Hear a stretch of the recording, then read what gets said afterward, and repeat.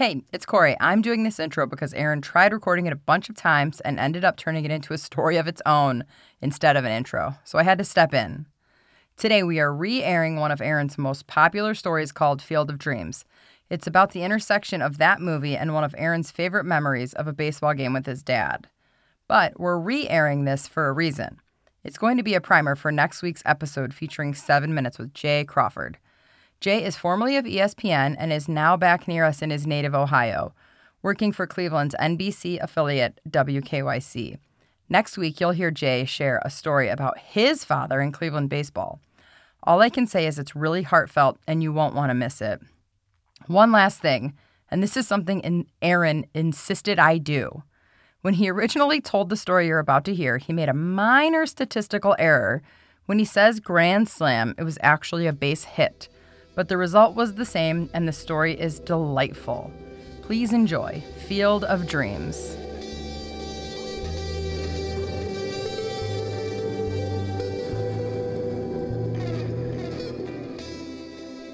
The night before we went to see the Cleveland Indians play baseball, my dad said, "You have to watch this movie called Field of Dreams.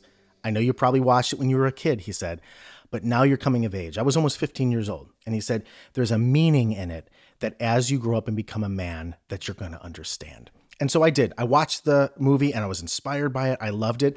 I didn't know exactly what he was talking about, but what I did know was how fired up I was that the next day, just me and my dad, we were going to go see the Cleveland Indians play baseball on a school night.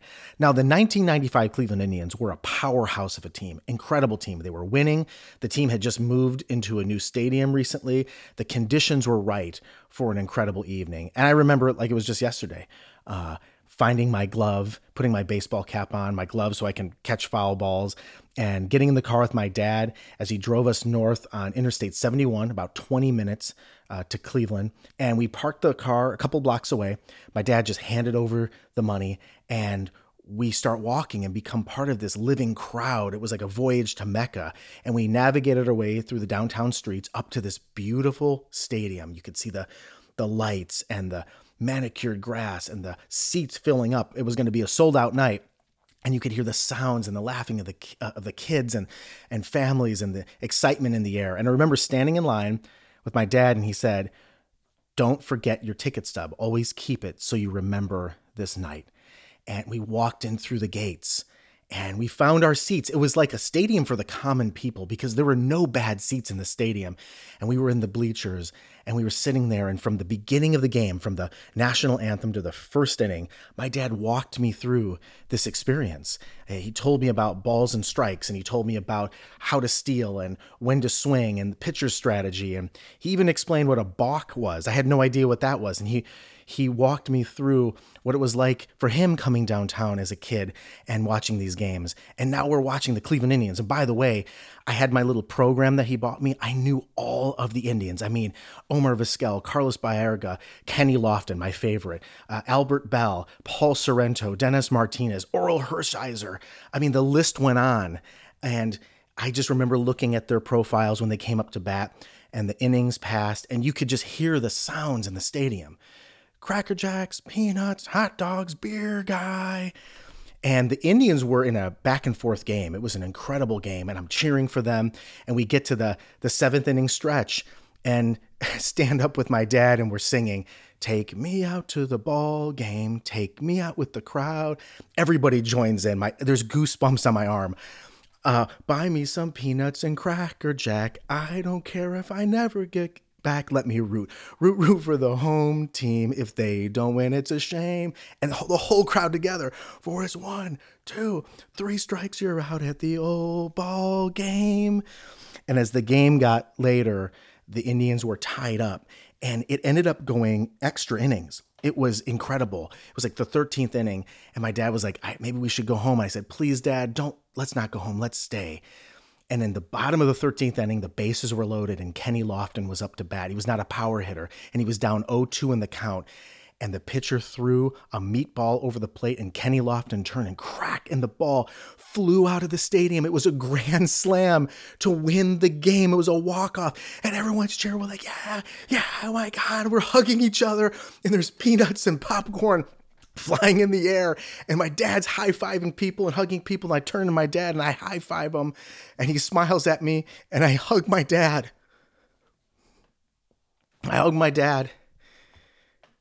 And we walk out with the rest of the fans out to the cars to drive back home.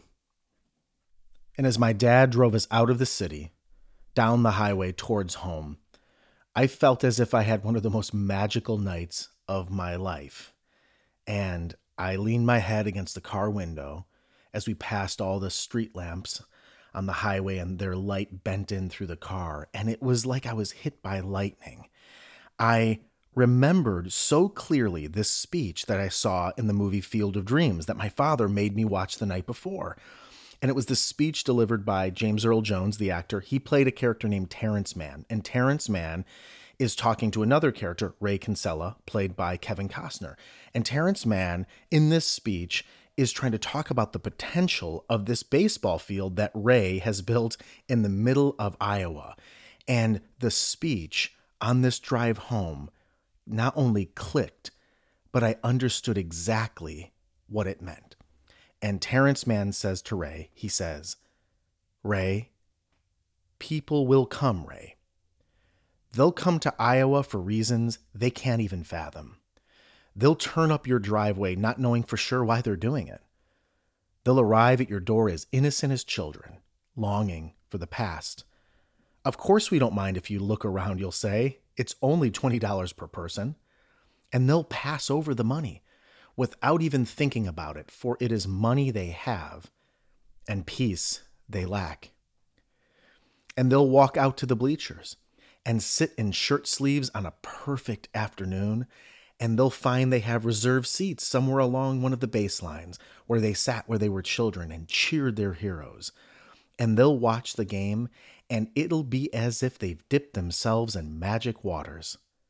The memories will be so thick they'll have to brush them away from their faces. People will come, Ray. The one constant through all the years, Ray, has been baseball. America has rolled by like an army of steamrollers. It's been erased like a blackboard, rebuilt, and erased again. But baseball has marked the time. This field, this game, it's a part of our past, Ray. It reminds us of all that was once good and could be good again. Oh, people will come, Ray. People will most definitely come. And just as that last line went through my head, we pulled into my driveway, and my dad parked the car, and the lights from the floodlight and the garage light kind of illuminated the entire driveway, and I was inspired.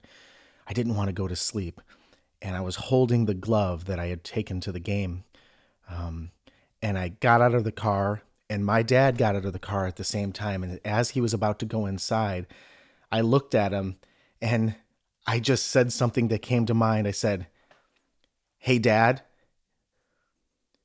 you want to have a catch?"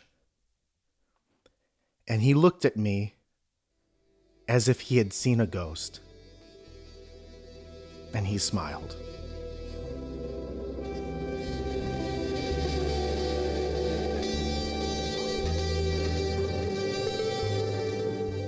Seven Minute Stories is created and performed by Aaron Califato. Audio production by Ken Wendt. You can connect with Ken at media216.com. Original artwork done by Pete Whitehead. See Pete's work at petewhitehead.com. And lastly, I'm Corey Burse, and I coordinate the podcast.